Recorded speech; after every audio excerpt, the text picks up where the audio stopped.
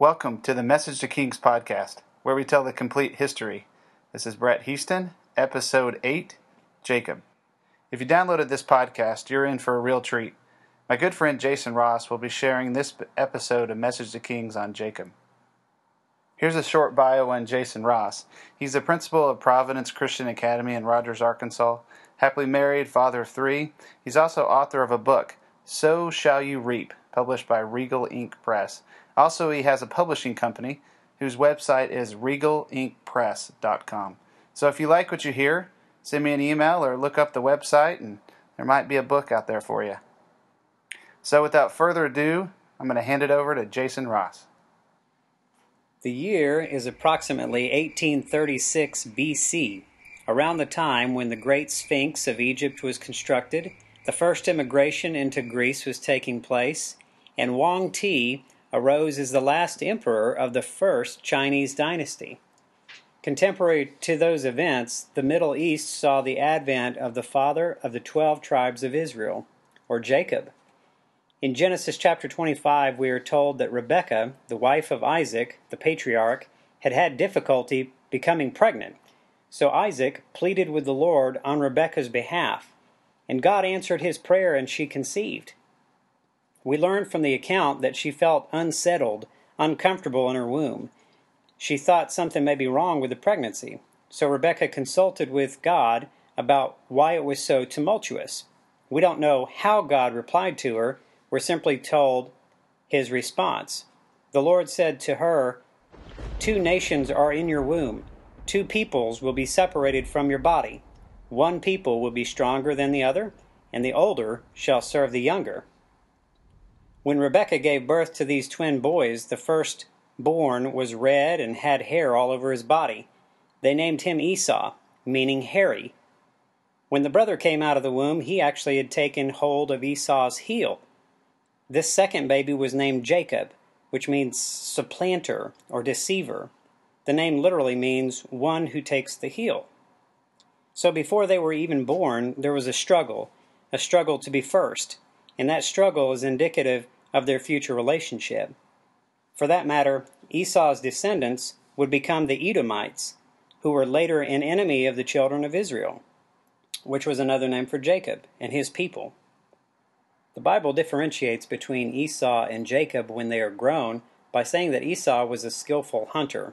He was a man who was a bit feral, who liked to stay in the fields and pursue wild game, while Jacob was a mild man who dwelt in tents. Today, Jacob might live in a rented house and Esau lived in tents. Esau relied more on brute force and was possibly more athletic. But in fairness to Jacob as an athlete, Jacob did prevail in the most significant wrestling match in human history. Finally, Jacob was a prudent and diligent businessman. Esau was careless with great opportunity. Isaac loved Esau more, and Rebekah loved Jacob more. As a side commentary, parents who don't avoid favoritism pour fuel on the fire of strife between their children. We see near fatal results when Jacob later picks a favorite among his own sons. Of course, that was Joseph. Now let's go back to the descriptions of Esau and Jacob. We see Esau as a man's man and Jacob as a mama's boy. And that's somewhat true, but there's much more to the character of these men and why they were loved. Isaac, we're told, loved Esau because he liked Esau's wild game. We'll cover the account in more detail in a few moments, but we later see Isaac asking Esau to prepare game for him in the way that he loved it. The way to Isaac's heart was definitely through his stomach. So Isaac and Esau bonded over the fact that Esau was a grill master, which is arguably a shallow reason for Isaac to love him. Esau was somewhat unstable and had the ability to produce knee-jerk reactions to situations. He didn't prioritize well or appreciate what he had been given. The description of Jacob as, quote, mild, at a closer look refers more to him being stable and peaceable. Jacob was solid, smart, and shrewd. He was a planner, which in some ways was good, but in other ways meant that earlier in his lifetime, he tended to rely upon his shrewdness rather than trusting God completely. For much of his life, Jacob trusted in the arm of the flesh. leaning on his own understanding. Jacob's younger adult years are a lesson to us all about relying primarily upon human reasoning. In contrast, Proverbs 3, verses 5 and 6 tell us how to live. Trust in the Lord with all your heart and lean not on your own understanding. In all your ways acknowledge him, and he will direct your paths. Now, Rebekah loved Jacob, but we're not told specifically why. She probably saw more of Jacob than Esau, since Esau was so often in the fields. So that may have been a factor. The rest is conjecture. The time when Jacob swindled Esau out of his birthright reveals Jacob's shrewdness. The birthright belonged rightfully to the firstborn male, and Esau had been born first. Jacob saw an opportunity to get it from Esau one day. Esau had come in very fatigued from a hunt. He saw some red stew, lentil stew, that Jacob had made. And he said to Jacob, "Please feed me with that same red stew, for I'm weary." Well, Jacob replied to Esau to sell him his birthright. Esau agreed. He said, "Look, I'm about to die, so what is this birthright to me?" The name Edom actually came to be applied to Esau's descendants in part from this occasion. The word Edom means red, as in the color. Esau was red when he was born, and he sold his birthright for red stew. Esau is called, quote, profane or godless in the book of Hebrews of the New Testament because he thought so little of his birthright. See, the birthright was headship in the family and a double portion of the inheritance from the father. It was a custom in the region of Haran that a man could sell his birthright to his brother, but it was often viewed as a shame to do so. Although Jacob was deceitful and self-serving, the stronger condemnation is on Esau because he despised his birthright, a place of service to the family. Malachi the prophet, speaking on behalf of the Lord, said, "Yet Jacob have I loved, but Esau I have hated." The Lord himself preferred Jacob. He chose Jacob in his providence to continue the righteous lineage of Abraham and Isaac. As with Rebekah, we don't know why the Lord preferred Jacob over Esau, but it's reliable to think it had to do with the dispositions of their hearts. The Bible emphasizes the fact that humanity judges by the outward appearance, but God looks on the heart. So to think that God's preference to Jacob had something to do with Esau being an outdoorsman or being hairy or some other superficial condition is misguided. In Genesis 27, we see another significant example of Jacob's shrewdness and deceitfulness. We see how Jacob could manipulate situations to achieve his own aspirations. He would look for opportunities for personal advantage over others at this time in his life. When Isaac, their father, was very old and his eyesight was all but gone, Isaac called for Esau, and he essentially said that he was old and could die any day. He told Esau to take his quiver and bow and hunt for game for him. He said, "And make me savory food such as I love, and bring it to me, that I may eat, that my soul may bless you before I die." So Esau left on a hunting trip. Rebekah, Esau's and Jacob's mother, had overheard what Isaac had said to Esau. So Rebekah told Jacob about the conversation, and she told Jacob, who is around 40 years old at the time, to go to their flock of goats and bring 2 choice kids to her so that she could prepare meat in the way Isaac loved it. Then she revealed the rest of her plan. Jacob could take the savory meat to his father so he could bless him before he dies. Jacob agreed to the plan, but he did have a concern. He said to Rebekah, "Esau, my brother, is a hairy man, and I'm a smooth-skinned man." Jacob thought that Isaac might touch him and realize that he was being deceived, and may actually curse Jacob instead of blessing him. Rebekah took full responsibility for any curse, and the plan was implemented.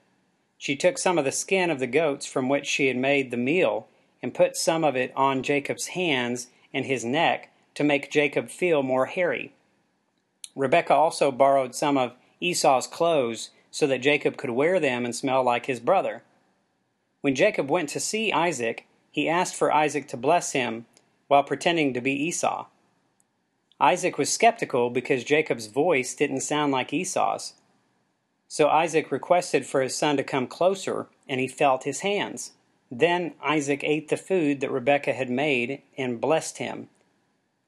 Jacob had barely left Isaac when Esau came to see his father with the game he had killed and cooked.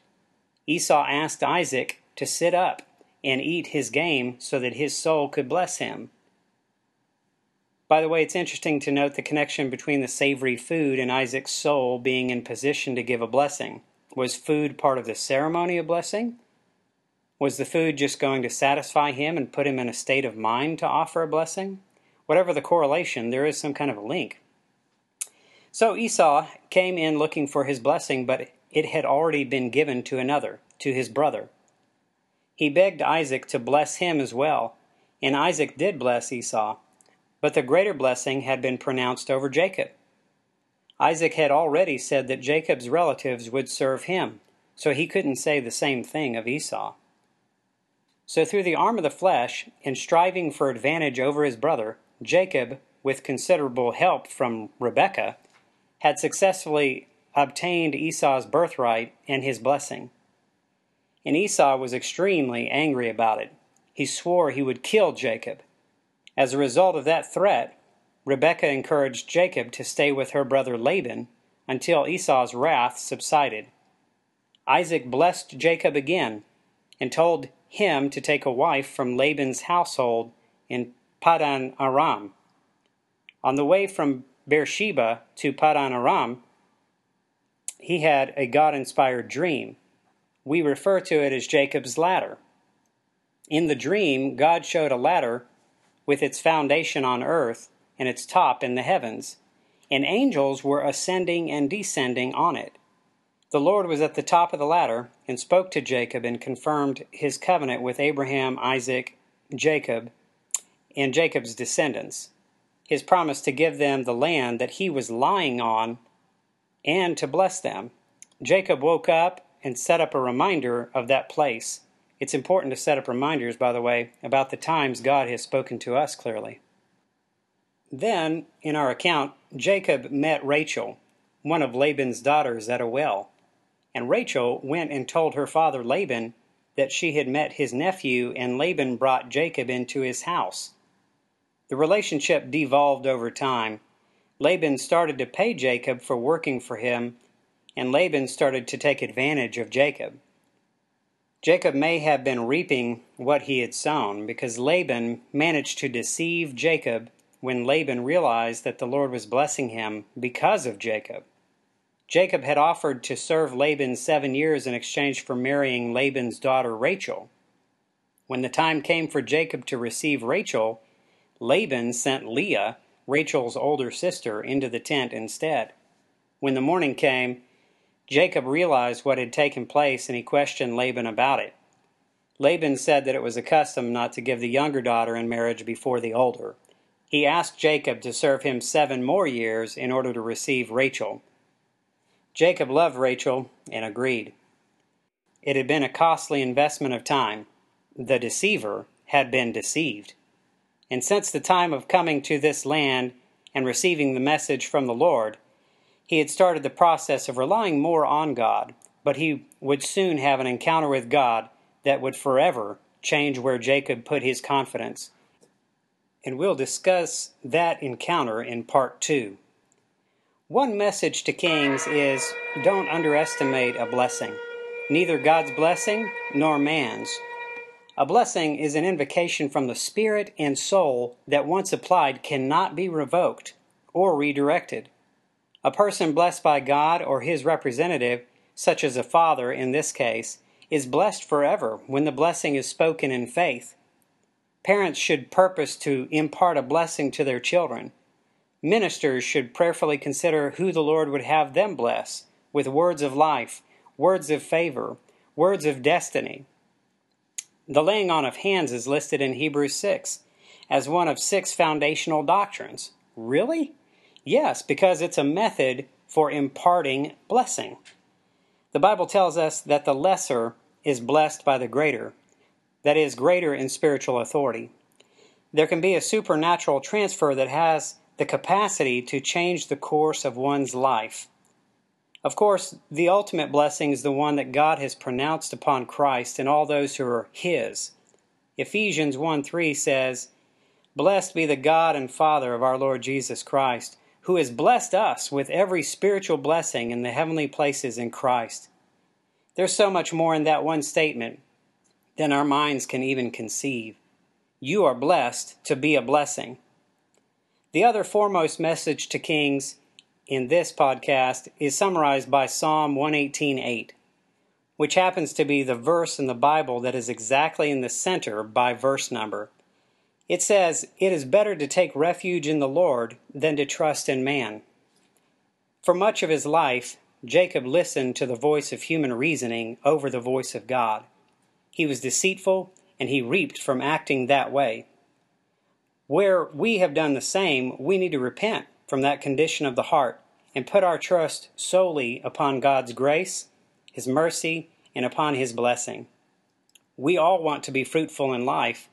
Well, are we not richly blessed in Christ? We can stand upon God's promises, declaring them over our own lives and the lives of those with whom the Lord has given us authority. Don't trust in your works to make you righteous or to earn God's favor. Cultivate your relationship with the Lord through prayer and Bible study, making sure that your reliance is fully on Him. The Bible says, "Humble yourself under the mighty hand of God, and He will exalt you in due time." This concludes part 1 of the life of Jacob. Thank you for listening.